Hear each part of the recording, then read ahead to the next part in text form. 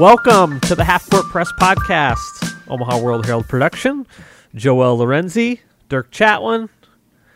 I'm Dirk. He's Joel. You probably figured that out by now. It's good to be back, and another eventful week on the local hoops beat. Joel is his program is riding high after three very necessary home wins. Big test coming Saturday at UConn. The Jays are going back out on the road, and it feels like a little bit of a reset. So we'll cover that. We'll cover the Huskers who took one on the chin at Michigan State the other night, and have a sneaky big game on Saturday, Joel, that will not rise to the same prominence on a national scale as Creighton, Connecticut, but Nebraska, Minnesota sure feels like a big one, considering how few road games are probably going to be winnable for the Huskers. So we'll cover that too. As always, thanks for listening. This is your most efficient, most versatile, and certainly your most entertaining local basketball podcast. So appreciate you listening. Joel, let's start with the Jays. They got a pretty easy one the other night. That was, I mean, all things considered, where this thing was 2 weeks ago, I think this is about what Creighton needed to sort of right the season. And obviously getting Ryan Kalkbrenner back was a big part of it. What's your primary takeaway from the win over Seton Hall and just on a larger scale, this 3-game winning streak? Sure. And first, Dirk, let me just say, Dirk has this new take on the quarter zip that I haven't seen. I like what he got going on. He got the scarf going on. Okay, so I was going to lead with this, and I thought it was a little goofy. Joel, the scarf is by far the most underrated accessory in the wintertime. It's Sure. just, it's ridiculous. Like, I can not wear a scarf and wear 17 other layers, and I'm still cold. But if I put a scarf on, even if I'm wearing, just a quarter zip, I'm suddenly bundled up. Like, I'm to the point where if I could figure out a way to attach this thing to my shirt without it falling off and getting lost or the dog running off with it. It looks like it right now. Yeah, well, I mean, you can kind of flip it around your neck. My wife laughs at me like that. She does this, like, fold thing where then she loops it through the fold like she's tying her shoes or something like that. I like that. But the point is, Joel, my gosh, there's nothing that is so light that adds so much warmth in the wintertime as a good scarf. Yeah, see, I'm not on the scarf wave yet. If somebody gifted me a Burberry scarf or something, like a scarf that I can make, because I like to be relatively fashionable, if I could make a scarf work, I would. You pulling it off right now. But Joel, that's the thing. Like, the scarf, I think it adds a ton of fashion. But see, the scarf you got on right now, Dirk's wearing this black scarf with like, it's about 20 years old. Checkers. It looks like a what would you call that? Plaid. What's the shirt called? Flannel. A flannel. It looks like a flannel. Yeah. But what I got on right now, I got on this magenta hoodie with rhinestones on it. It could use a scarf. I don't think it would work with it. Oh, everything. A scarf works with everything. You just got to get the right color. You'll be shocked. Just shocked how much warmth it adds. Sure. Well, speaking of things, If this doesn't land me an NIL deal with a local scarf shop, with who? Hey, what scarf brands are there? There's got to be a scarf shop in Omaha that is just dying for a sponsorship on the Half Court Press podcast. I don't think there can't be a good chance of that, because out of all the things I promoted on this podcast, I haven't sniffed the deal. So well, we're just withholding that. All the mail comes and we grab it before it gets to you. Yeah, so. it figures. Anyway, it's speaking of things that work well together. The Seton Hall game, I thought, and Ryan Kalkbrenner said it best. There's a lot of connectivity within their defense, and I think it's something he's looked for. And frankly, I think a lot of national media turned their heads away from this Creighton team during that 6-game losing streak, and probably rightfully so for most of it. Most good teams don't lose 6 games in a row. Sure, but also you have to consider Ryan Kalkbrenner is their best player, and I don't think it's particularly close. It's not as close as we thought it might have been leading into the season. Like, we might have thought all 5 dudes were, like, within the same tier, close to it. It's not close anymore, I don't think. I think Arthur Kaluma is still probably got the highest ceiling of them, maybe. And even he's kind of bought into this role where he's doing the simpler things and not trying to be Paul George. And so Ryan Kalkbrenner is their best player by far. And so when you look back at those 3 games they lost, still winnable games, still bad losses. But I think there was something to be said about how much impact he has. And I think you've seen it in these past 3 games. Obviously, we had to take those first 2 wins back with a grain of salt in DePaul and Butler because those teams look really bad, right? But Seton Hall is a middle-of-the-pack Big East team. They're not punks. They got a good win over Rutgers, who knocked off Purdue. And sure, they play nasty basketball at times, but they're a okay team that can win games. Probably a decent team on their best day. Got bounced by Kansas, but Kansas looks like the best team in the country according to some now. So Seton Hall is a team that could beat good teams, and Creighton had their way with them. I mean, the defensive half they had in that first half, and the defensive half Kalkbrenner alone had in that first half was unreal. I mean, he says that he's still working his way back toward his peak conditioning point, and he had 5 blocks in that first half. Like, he looked like peak Kalkbrenner, and I think with him back, they're trending in the right direction. And I thought that half alone spoke volumes, but then they kept Seton Hall away for good for the rest of that game. Yeah, it's weird. Like, when you have an anchor like that as a guard, even as a 3 or 4 man, it just gives you so much security defensively, to know that you've got somebody behind you that is going to cover up your mistakes. You can get out more. You can be more aggressive. Creighton just plays with more confidence, and offensively it's the same way. It's like, okay, we know that if that guy gets the ball within 6 feet of the basket, it's 2 points. And so they play with more certainty. And so, again, not a huge shock because you kind of got a sense how good he was. But if you ever needed a reminder, Seton Hall was your reminder. And not to downplay that 6-game losing streak, right? Losing six games. Like, there's no way around that. But I do think, they dearly miss Kalkbrenner, as I've said.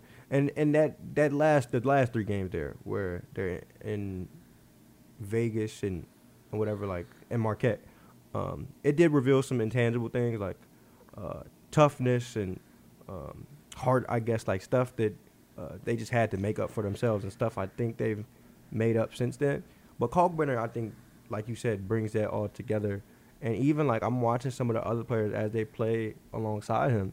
And, Trey Alexander had a sneakily really good game last game. I don't know how sneaky it was, but to me, it felt like a sneaky good game because he's obviously not spotting up and hitting 7 threes like he did against DePaul.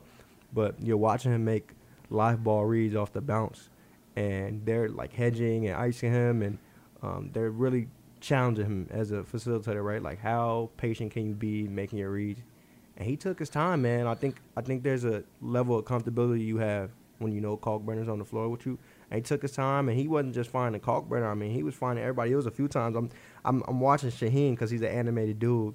I'm watching him on the sideline, and there was a few passes that Trey made, whether it was a skip pass or just a perfect read, where Shaheen's just throwing his arms up what the F? What are you guys doing? But I think it was just a testament to how impressive Alexander looked alongside Kalkbrenner. I think stuff like that, and Kaluma flying in for boards, and these guys doing stuff that they probably didn't do during that last 3 games of the 6-game losing streak is because they feel more comfortable and have this level of, okay, I can do this while he's out there. Yeah, and there needs to be a little bit more role definition than there was in the first 10 games of the year. I think you look at good teams. Take the Boston Celtics last year, right? They kind of figured out who they were when guys realized the pecking order, And I'm not saying Creighton needs a definite pecking order, but there just needs to be a little bit more acknowledgement of strengths and weaknesses, I think. Sure. And I think, Joel, if Trey can be if he can be their second best player, I like that order. I like that hierarchy. Because I think he's got so much versatility, and then Shireman and Kaluma and Nembhard obviously bring a lot to the game and can go off for 20 at any time, but there needs to be a little bit of okay, this is where I fit in, and I felt like that was missing certainly during the 6-game losing streak, but maybe even before that. I'd agree. But I will say I don't know how possible it is considering the personalities on this team, and I don't want to say egos. I mean, and the individual aspirations, right? Yeah, like after dudes want to be NBA players, and so I think that was Kaluma. I think you saw that most in Kaluma, and I think he's flipped the switch. But even still, on the other side of that, I don't know. Like, these dudes are all inconsistent, so you don't know what they're going to give you each night. So even if you do define their roles, I don't know how well. Like, if you depend on Trey to be your second-best player and he's getting bumped around one night, I mean, I don't know what that looks like moving forward because I think they've all kind of flipped the switch in their mentalities and whatnot. But if he's getting bumped around and, having a game like during that losing streak, he had a very bad shooting slump. I thought he was underrated how bad he was. Yeah, and so if he's doing that as your second best player, it leads to confusion. So I don't know right now if they could try to clamp down on some role definition, but it's a good idea. It's just they have to be a more consistent bunch for you to really be confident in that. And I think they went into the year thinking like, because you don't know what each guy's going to give you and so could pop off one night, they saw it as a strength for them.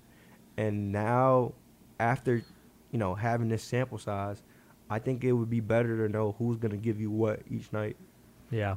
Well, they're gonna get a very interesting test Saturday morning because this thing has really flipped in the last 10 days where Creighton went from an absolute mess to suddenly feeling a jolt of confidence, and UConn went from being arguably the number one team in the country to coming off 2 losses. Now they're going home. I'm sure they're going to play with a lot of desperation. Creighton's going to have to be ready for a bit of an ambush on Saturday morning. Sure, and in fairness, like I rock with UConn. I like their team. I'm not picking them for that game, but I'm saying the number one stuff. I saw the argument, but I've been rocking with Houston this whole time and like Arizona, and they each lost a game before UConn did. But I think those teams and programs have had just added elements where you can see they're a championship team, and UConn has had flashes like that.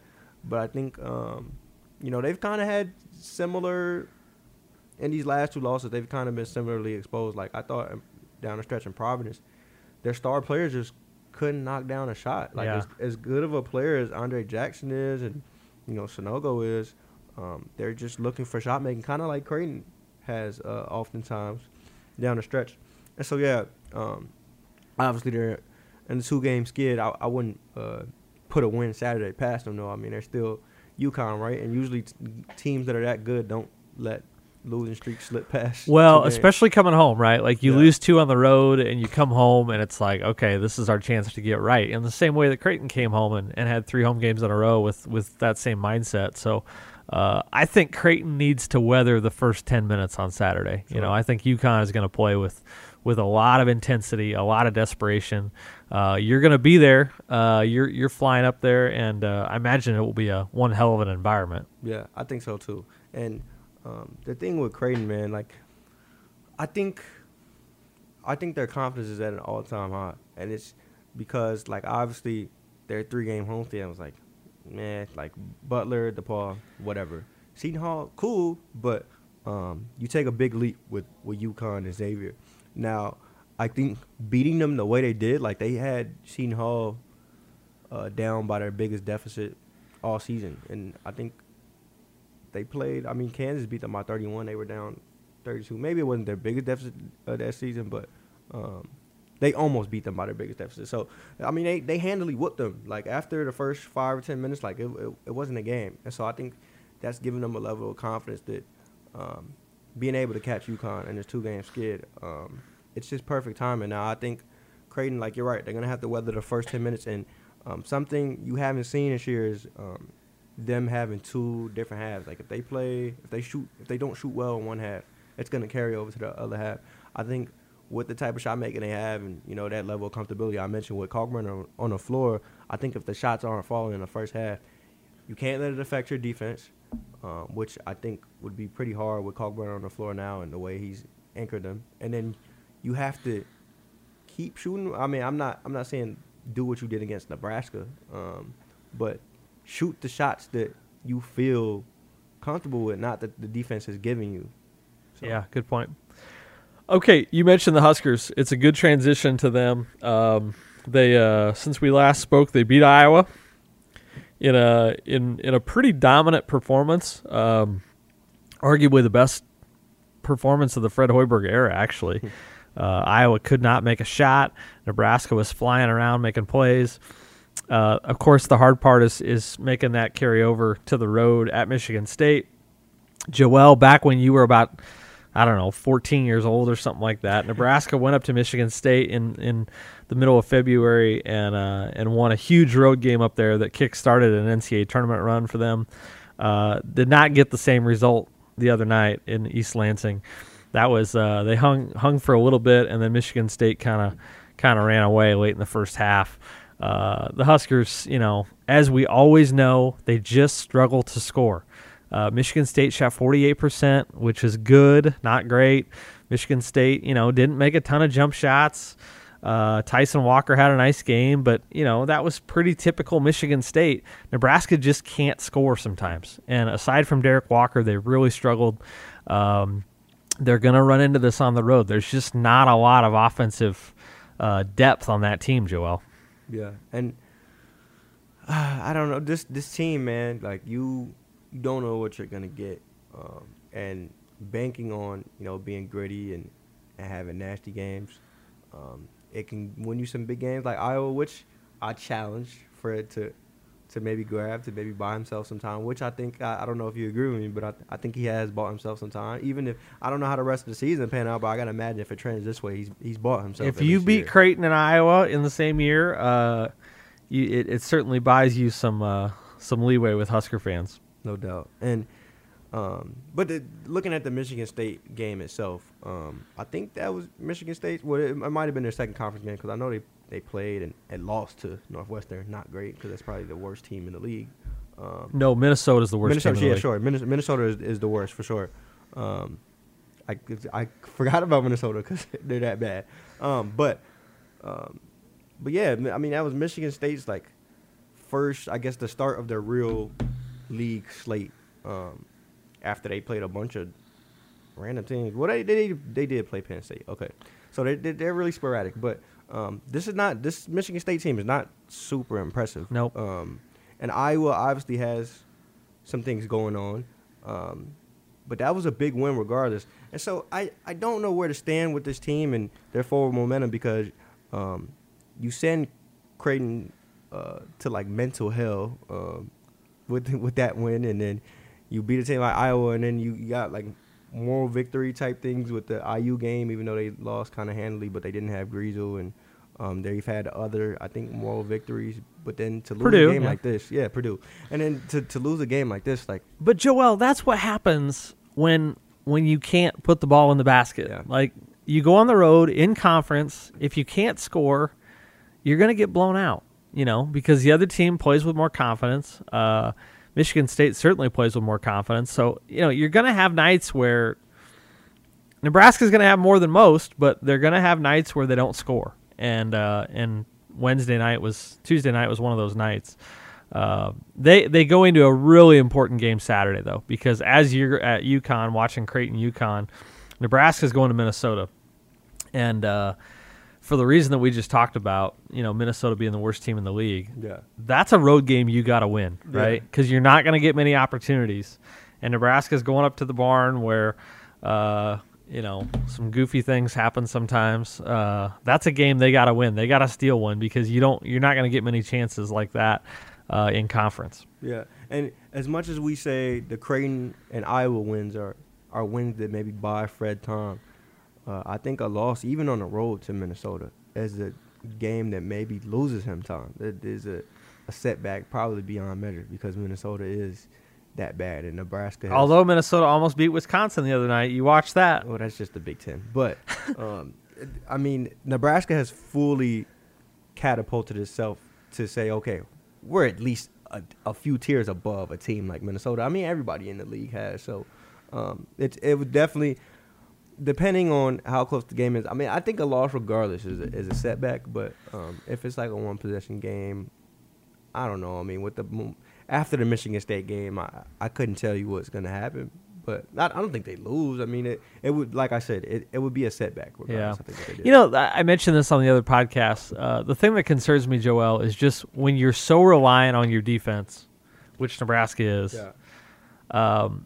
Defense is something that really requires energy, right? And when you're playing a 20-game conference season and you got to grind every night, and you're playing so many 1 and 2 and 3 possession games.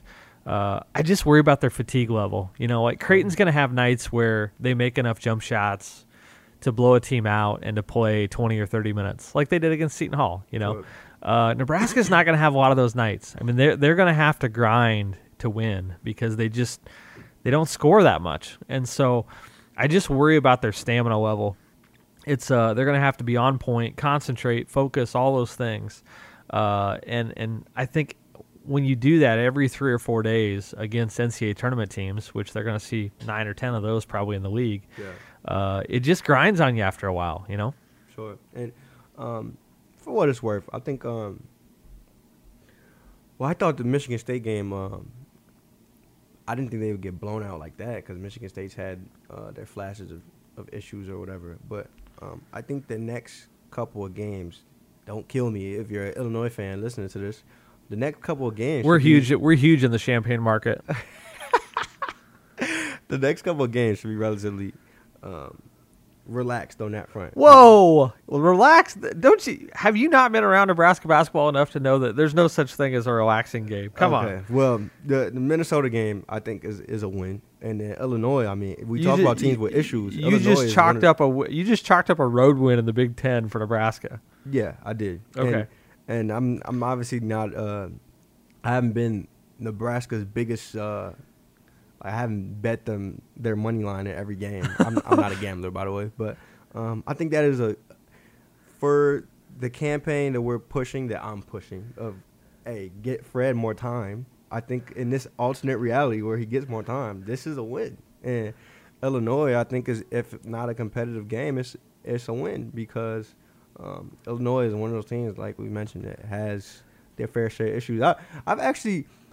I can't remember the last college basketball season I watched where I saw this many top 25 teams. Joel, it is crazy. And obviously there's a lack of like greatness at the top, but there's just a ton of volatility. Like and I don't even mean teams like Creighton and North Carolina, which we've talked about in the past, but like it's everybody, you know. There's nobody that the consistency level is weirdly off. Yeah, like the teams we're talking about are consistent are like New Mexico and like College of Charleston. Like you look at a team like Auburn. I thought Auburn has been fraudulent for most of the year, and I think they just lost the other night. But their spot in the top 25 is real suspect.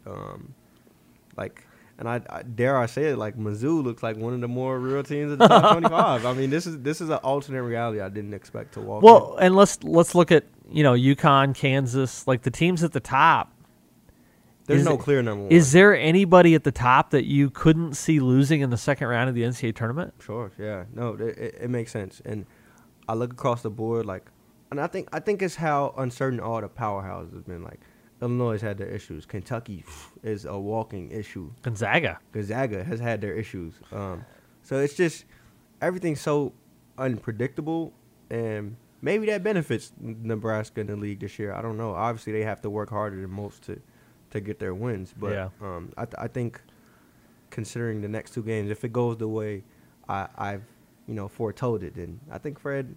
Well, we have to keep talking about Fred getting more time. Then that's just the thing. Yeah, it's a long road ahead. I think you just got to see how this team endures the rigor of the Big Ten. Yeah, and we were kind of talking about this before the pod started, but even if, like, as much as I'm only pushing Fred more time because he has two really big wins, it's hard to see people not saying, okay, you deserve more time. Like, it feels inevitable if he keeps trending that way, right? But we talked about this before we started recording. Like, even if Fred does get more time, it's really hard to put him in a position to where you keep saying that. Like, he would have to keep getting monumental wins with each year because the talent and, having to try to recruit talent that fits his style, it's just unbelievably rough. I think the hard part is just you're not even the roster you have right now is not something you can build on,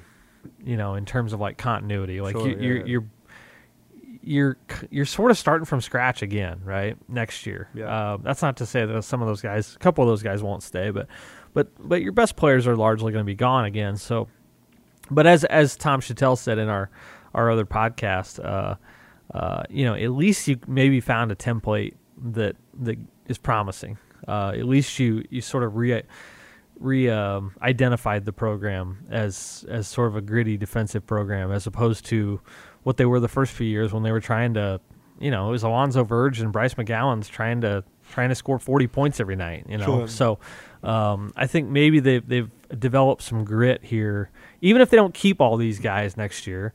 At least they maybe figure out a path. They don't have to win the Big Ten. You don't have to be a top 25 program. Finish 7th or 8th in the Big Ten. You're going to make the NCAA tournament.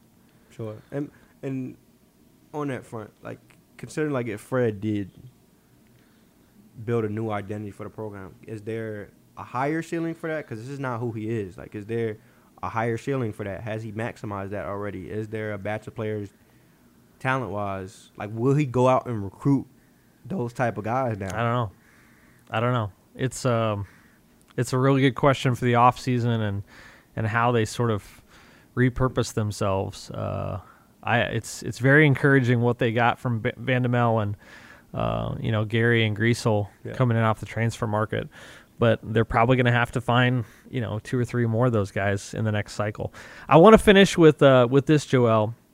What in the hell is going on in the NBA? Because we're not going to talk NBA every week, but we were texting back and forth at 11:45 last night, talking about all the theatrics in the league. That's when I had lunch, by the way. That's when you had lunch? Joel's on a little different schedule than most of us responsible adults who wear scarves. Yeah, I wouldn't call myself a responsible Joel, adult. What is Donovan Mitchell 70? Giannis 71. Luka getting 60. I mean, guys are going nuts. 40, 50 every night. Didn't we have this conversation last pod? Because didn't Luka do this before we recorded the last pod? I don't know. It all runs together, Joel. Yeah. But like, are guys just allowed to travel more? Like, what's going on here? Don't be the old guy saying that.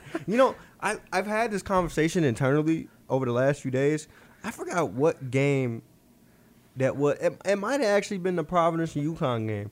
I'm such an active person on Twitter, so I'm always digging in the comments. And stay away from the comments, Joel. Well, it's inevitable. And so, if I'm right, I think it was this game. I must have saw the first thing, like, obviously because UConn fans, they don't expect to lose this year, right? So when they do, it's like, everything go to hell. And so I must have seen the first comment was like, the refs were shit. Like, and I see this every time. Obviously, every time someone's team loses, the refs are shit. And I saw this with Mizzou fans too. I didn't watch the full Mizzou game, but they were like, the refs were shit. And so I'm like, well, I think that's an age-old criticism, but right? That's so annoying. And me personally, in my coverage, I almost completely take out officiating. No, yeah, you don't want to write about officiating because through the course of most games, it swings both ways. I think. And so for people to blame officiating, it's so annoying. I'm going on this rant because you mentioned traveling. Traveling is part of it, bro. Like all the fouls and all the travel, carry, bro. Like kill all this shit. Like I had somebody argue with me last game because I forgot. I think it was Odekale that had a dunk in the first half, and then he like swung on the rim, but like because he did like a chin up, he had to like swing himself back down, and he was up there long enough to where he got a tech. Yeah, I don't like that. I hate that call. Like the only refs who call technicals for hanging on the rim are refs who could never dunk. And bro, like that's a call that like has to be eradicated. And so I had this dude in my comments arguing with me like, it's a tech for sure. Like what do you? Because I said a soft tech, and he's like, from my view, he did a chin up. So why wouldn't it be a call? And it's like, bro, I don't care if he did a backflip on the rim. Like, that shit should not be called. Like, that's such a soft call. Hey, if we want to increase television ratings, we'll let guys do whatever they want on the rim after a dunk. Sure. And so, back to your point, we've seen, I think this year, the refs have made it a thing to actually increase the travel calls and the carry calls. I've seen carry call more times this more year carries than I can remember, which is annoying because you basically saying you wish Allen Iverson never existed. I mean, he didn't do. He carried the ball. He carried the ball, Joel. He didn't have a career for nothing, right? Isaiah Thomas of the Celtics carried the ball. They paved the way for carrying to be. I mean, as long as your ball is not, as long as your hand is not. You can't guard those guys the way they dribble the ball. Ask Fred Hoiberg. When Fred Hoiberg was the Bulls head coach and Isaiah Thomas was doing that, Fred actually raised the fuss in a post-game press conference, which Fred never does, because you can't guard guys like that when they carry the ball. You have to call it. I don't think you can guard guards either way. I mean, this as much as some guys pride themselves on defense, this is not a defensive league. Man. Okay, we joked about it. Okay, so the real reason why are guys scoring like never before? Is it because nobody plays defense? Is it because the officiating? Is it because scorers are just more skilled than ever? Like, what's going on? Because this is actually becoming a thing. Like, it's NBA, but it will inevitably trickle down to college basketball. Seen it like this. We're not even at the All-Star break, and every game, because I tell myself I never really have time to watch the NBA as it's happening in real time. I always have to go back and watch, and so I keep telling myself I'm gonna go back and watch Luka's game, and then Donovan will put up 71, and it's okay, I'm gonna tell myself I'm gonna go back and watch Donovan's game, and then Giannis puts up 55, and it's well, shit, man, y'all are losing me. I don't have enough time in the day for this. I can't keep up with this shit. This is why you stay up till 5 o'clock in the morning. It really is. And so I think guys are just too talented. As much as people your age want to boast about the bad boy Pistons and whoever else, I mean, dog, we've never seen this batch of talented scorers ever. You could drop a mid-tier player. You could drop, dare I say, Jordan Poole, Desmond Bain in the 90s, and they'd be a Hall of Famer, dog. These dudes are Oh, Joel, you just triggered about cry. You didn't trigger me. My Twitter. Because you know what? I am actually new school when it comes to this. I believe wholeheartedly in what you just said, that the shot making is at a level that guys in the 90s and 2000s can't touch. And I'm one of these guys who thinks that. Well, I won't go there on Scottie Pippen being terribly overrated and all this stuff. But the point is the level, the skill level, because guys are playing so much, so young, all the off-season stuff they do, all the shot making drills that they do and practice that they do that started with Steph Curry, it's you almost can't guard guys now. And Wembanyama is going to be the next evolution. 7'4" shooting runner threes from 25 feet. This is only going to keep going, right? The evolution of basketball, but it is very cool. You turn on a random NBA game, and you see things that you never thought you'd see. And I think it's a testament to the skill level and how much work guys are putting into it. Yeah, and it's not just the NBA, right? You're seeing,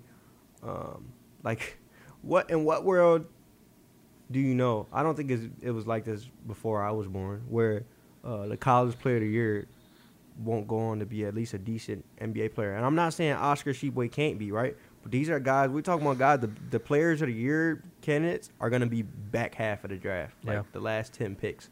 And it's just... Luka Garza's listening to you right now. Oh, brother, I never liked him, by the way. Did you ever see his combine? They don't make them run the 40. Whatever they make them do, the sprint they do at the combine. Probably the most cringe clip I've ever seen was watching him run at the combine. But hey, he's in the league though. Barely. He's making money. Yeah. Well, you know what? Salute to him. He can get in his bag being slow. But like you said, the talent, they're just bred differently. I'm even watching I was watching that Arkansas game yesterday, and I'm watching a guy like Jordan Walsh, who isn't a shot maker, but guys, even the intangibles are being bred differently. Defensive intensity and being a menace. You're seeing a different this whole wave of guys I'm not even gonna start naming names because people gonna say, why are you even putting them in the same tier? But let's just throw the name Draymond out and all the guys that maybe follow his steps or have tried to. That's an entire mold of a player that I think you drop them in the 90s and they do really well. As much as we like to clown Draymond, I think he kills it in the 90s, right? And so Jordan Walsh is another guy who he might not ever have to be a shot maker, but I'm watching him kill Missouri on the boards and defend the best player. I mean, he locked up Kaluma like I've never seen before. This is a guy I'm really encouraged about. So from shot makers to glue guys to all the dudes and intangibles. Players are just bred differently these days, man. It's crazy. It is. We'll end it there. I was going to resist the urge to say, Donovan Mitchell can score 71 points, but Nebraska basketball can't. I won't say that because they're going to beat Minnesota on Saturday, Joel. Yeah, and when they do, we're going to bring back the NIT talk. So he's Joel Lorenzi. I'm Dirk Chatwin. Thanks for listening to the Half Court Press podcast. We'll see you next week.